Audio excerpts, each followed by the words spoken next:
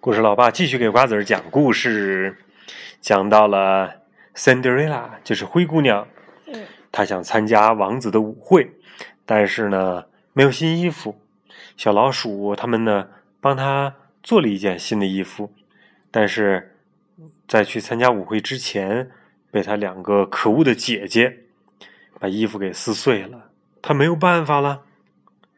正在难过的时候，突然一道光闪过，森德瑞拉抬头一看，一位慈祥的老奶奶出现在她的面前。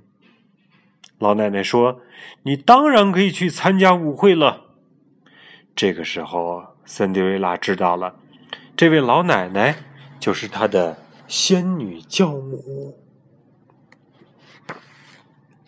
仙女教母为森德瑞拉擦干眼泪：“别哭了，孩子，我们还要去参加舞会呢。”仙女教母说：“首先，你需要一辆马车、几匹马和几位仆人。”仙女教母一边挥舞仙女棒，一边念起了咒语。奇迹发生了，花园里的一个南瓜变成了豪华的马车，他的4只小老鼠小朋友呢变成了4匹骏马，那只小狗变成了车夫，而森德瑞拉爸爸的老马呢变成了一个男仆。这个老马老的很老的了，是吧？变成了一个仆人。现在轮到你了，亲爱的。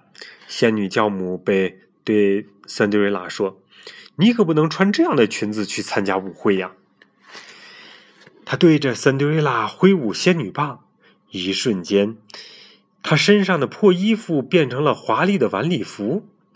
上下打量了一下自己，森德瑞拉简直不敢相信自己的眼睛。仙女教母唰又一晃，森德瑞拉脚上穿上了闪闪发亮的漂亮的水晶鞋。谢。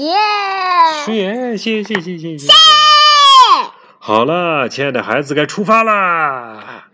仙女教母说：“但是千万记住，你一定要在午夜之前赶回来。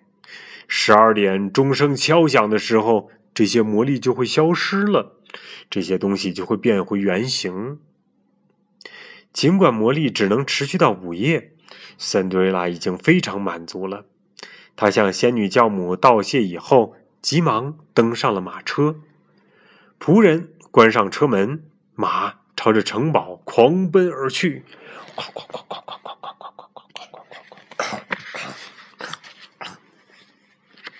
城堡里舞会已经开始了，国王非常的高兴，有那么多漂亮的少女，王子今晚肯定能找到新娘。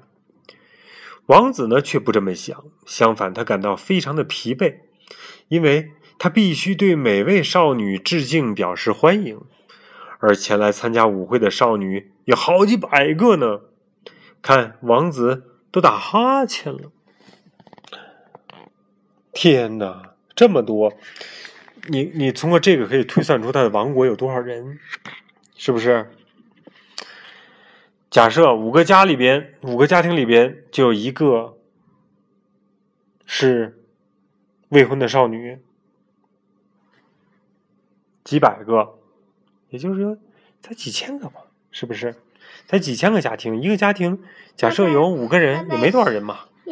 要是这样，就是他们的国家的人特别少。对呀，他国家人不多，小国，还不如大理国呢，是不是？对。这个时候轮到森德瑞拉的2个姐姐来拜见王子了，他们激动的手足无措，可是王子并没有留意他们，他的注意力完全被他们身后的一位少女给吸引了。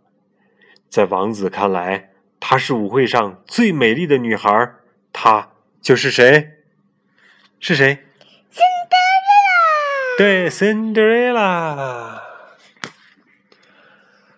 王子抛下所有的少女，匆匆走到森德瑞拉面前，他彬彬有礼地请森德瑞拉跳舞。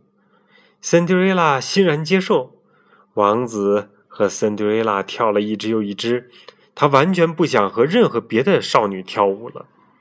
王子和辛德瑞拉眼里只有彼此，他们深深地爱上了对方。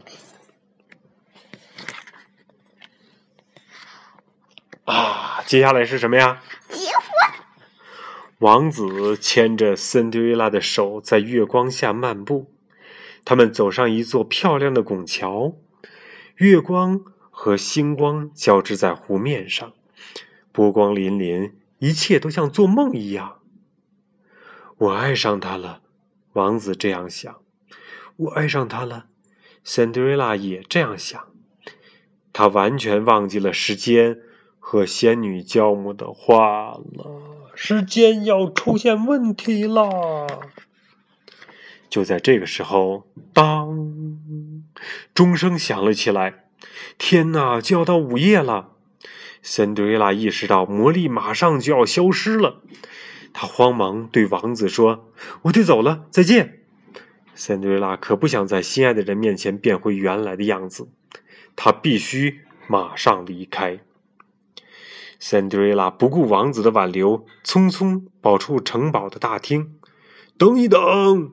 公爵看见辛德瑞拉，在他身后大喊，但是辛德瑞拉跑得飞快，一只水晶鞋落在台阶上，他也顾不上回头去捡了。好了，今天的故事就讲到这里喽。那些落在那里了。对，落在那儿了。